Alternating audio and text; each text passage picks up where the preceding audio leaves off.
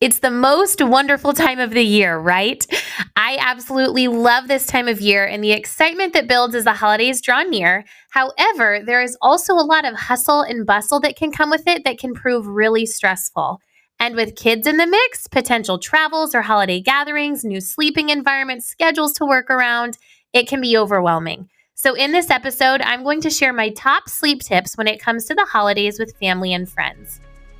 Hey there, I'm Lauren Engler, your fellow mom friend and pediatric sleep consultant of Via Graces. This is a place where you'll learn all the sleep tips and tricks so you feel equipped to navigate the ups and downs of your little one's sleep. You'll also get an inside look at our family's life as I share the real joys and tougher moments of parenting. So whether you're nap trapped, driving to daycare pickup, or you're enjoying a solo evening walk, my goal is for this podcast to be another reminder that when it comes to most things in parenting, all it takes is a plan and a whole lot of grace.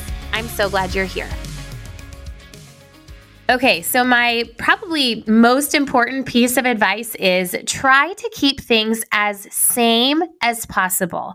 So the first sameness I'm referring to is your little one's schedule. Now, for newborns who nap all the time anyway, many of which are still cuddle naps, you really don't need to worry as much about their day. But I would still make sure you're watching the clock for awake windows, ask grandma to stop cooing with them and instead rock them on her shoulder or put them in the carrier and go for a walk. If at all possible, we want to avoid an overtired newborn who will then become a fussy newborn, especially in the evening. So staying on top of awake windows will be really helpful for them. For older babies and toddlers who nap more consistently and in their own space, if at all possible, try to keep their same schedule. If friends or family are coming to your place, that's easy. You don't need to make any adjustments. If you'll be at your family's house all day, see if you can snag a room and use it as their nursery for the day. If that's just not possible, try to plan a walk in the carrier or stroller or go for a drive around their usual nap times to still get some sort of sleep in. If you have an older toddler, they might be okay skipping their nap that day, but then make sure you plan for an early bedtime as that overtiredness will absolutely catch up with them. And for those littles who are able to get some kind of naps in, bedtime might be a bit later than usual given all the excitement and activities happening, but try to keep bedtime within about an hour of the norm whenever possible. Again, this is just trying to prevent that overtiredness that will then cause more challenges overnight or the next morning. I don't say all of this to be crazy about sleep and make you nervous. I say this as a mom of 3 who has been there, who has tried pushing things too far and paid for it, and who has also taken the extra effort to make sure sleep can happen even when it seemed kind of silly. Because we all know what an overtired baby or toddler looks like. And we as parents are the ones who have to deal with that extra night waking or early mornings or meltdowns in the evening because of it. So whenever possible, try to keep your little one's schedule as same as possible. Now, the second sameness I'm talking about here is environment. So similar to keeping their schedule similar, if you're going to be traveling and staying somewhere else overnight or plan to lay your little one down at your family member's house where you'll be for just the day, try to make sure their environment is as close to home as possible. First, if you don't have a slumber pod, I can't recommend it enough. And I actually have a discount code I'll make sure to share in the show notes for you. Now, the slumber pod is not a tent as it does not have a bottom, but it looks like a tent. It's a portable blackout pod you can place right over a pack and play or most toddler cots, and it instantly blacks out their space. Plus, it only takes 5 minutes to set up. That way you don't have to worry about what curtains might be there, how bright the room is. This past spring, I traveled with my youngest, who was 8 months at the time, for my grandma's 95th birthday. I honestly felt kind of silly doing this, but I absolutely set the slumber pod up at her house for just one afternoon nap for my baby. Now, yes, I could have put her in the carrier and hoped for the best, but I knew she would get the best sleep in her own space, and I knew that that would let me actually enjoy the family time instead of being worried about her not napping. And then we took it back down to set up again at the hotel that night. I was so thankful we made that call.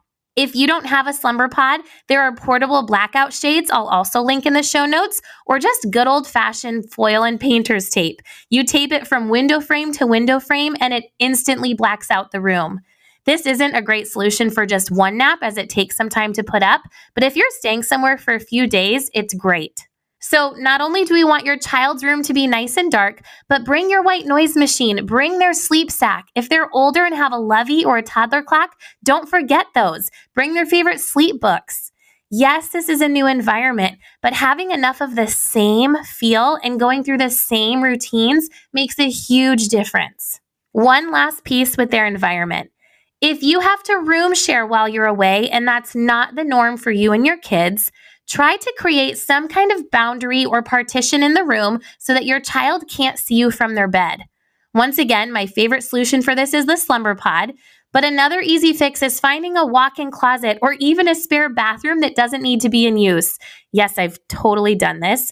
Or even something so simple as opening a closet door or moving furniture around, like a chair, will go a long way. You could also hang a blanket between chairs to make a visual barrier. Just something to help your child remember, yes, this may be the same room, but there is some sort of barrier between mom and dad and the child. And then if they take longer to fall asleep than usual or they have night wakings, even though you're 2 feet away and it'd be really easy to just jump right over there, try to remember to remain consistent with how you would handle those wakings at home or how you would handle bedtime at home so your child knows you have the same expectations when away. Now let's talk about naps on the go. If you plan to drive a few hours for the holidays, I always recommend planning the drive over your little one's nap time. That way you know they'll still get a nap in, though it may not be nearly as long as it would be at home. Plus, that's time you don't have to worry about entertaining them on the drive. If you plan to fly, know that you can make the best of plans and they just might not work out. I could absolutely count on my oldest to sleep on a plane, no problem, but that has not been the case with my younger two. Do what you can to try to help them pull out all the stops, but recognize that sleep just might not happen or the timing may be way off, and knowing that in advance helps calm any extra anxieties you might already have. And know that you can always get back on track the next day. Now I want to talk about how to handle family events and gatherings. One of the toughest parts about the holidays isn't simply the new environment, but all of the festivities going on. The big meal, present opening, visiting Santa, family pictures. In all of this, remember that you are your little one's parent and you get to decide what is best for them and your family. That might mean requesting that dinner is at 5:30 instead of 6:30 so they can still get to bed at 7. Or if dinner is set for 6:30, you may give them a separate meal earlier for the sake of bedtime. Or your family might be gathering around 10:30 a.m., but you might choose to come around noon so your baby can get a solid morning nap at home first. That's okay. Sleep impacts so many things, and it's okay to ask for plans to change or shift your own plans for the sake of your little one's sleep. Similarly, it's okay if you choose not to worry about sleep for the day and just kind of wing it. Some kids can handle that better than others, and as long as that's your choice, you do you.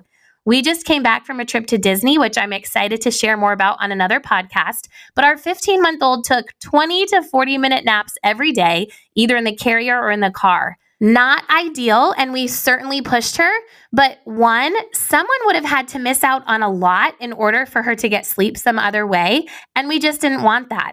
And two, she was still able to sleep really well overnight, so it didn't impact the rest of us until we got back home and then the early morning started.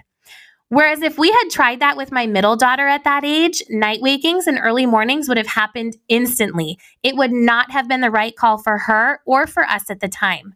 So again, don't be afraid to change plans or come late or leave early for the sake of your little one's sleep.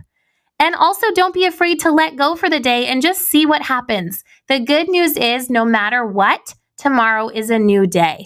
One more tip when it comes to these gatherings. If you expect to be out right up until bedtime or later, consider putting jammies on before you leave and maybe even have one parent sit in the back seat reading a story, almost going through the bedtime routine so that when you get home, you can sing and put your little one right to bed.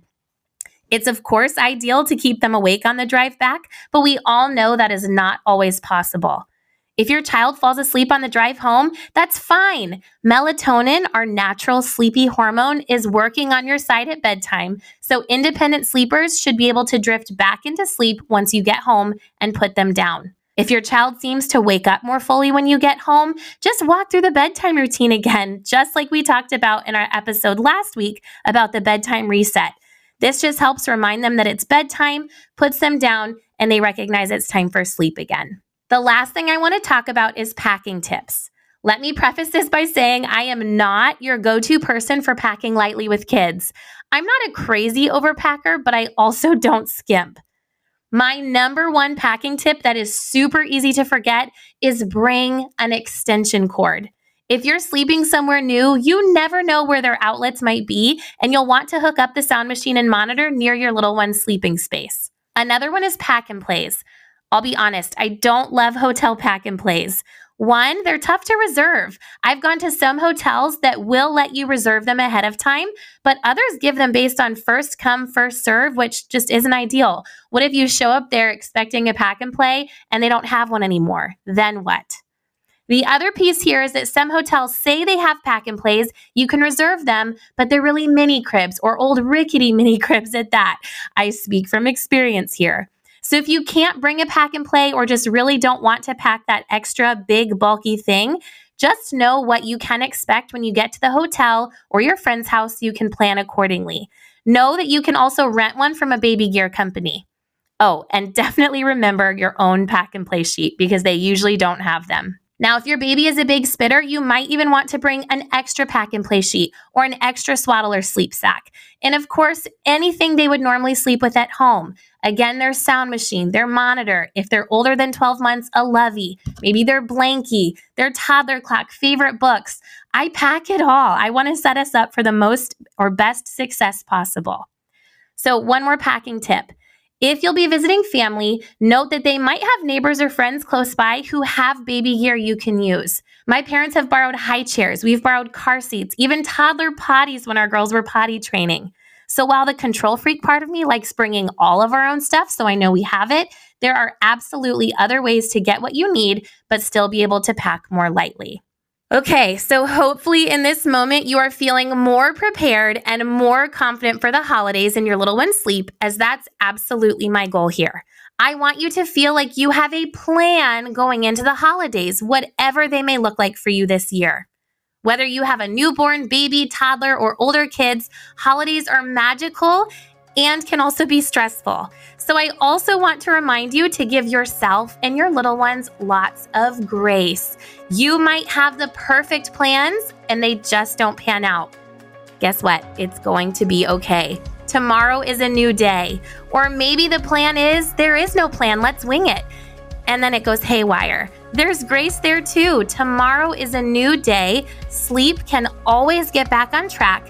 And the memories you will make this holiday season will be beautiful.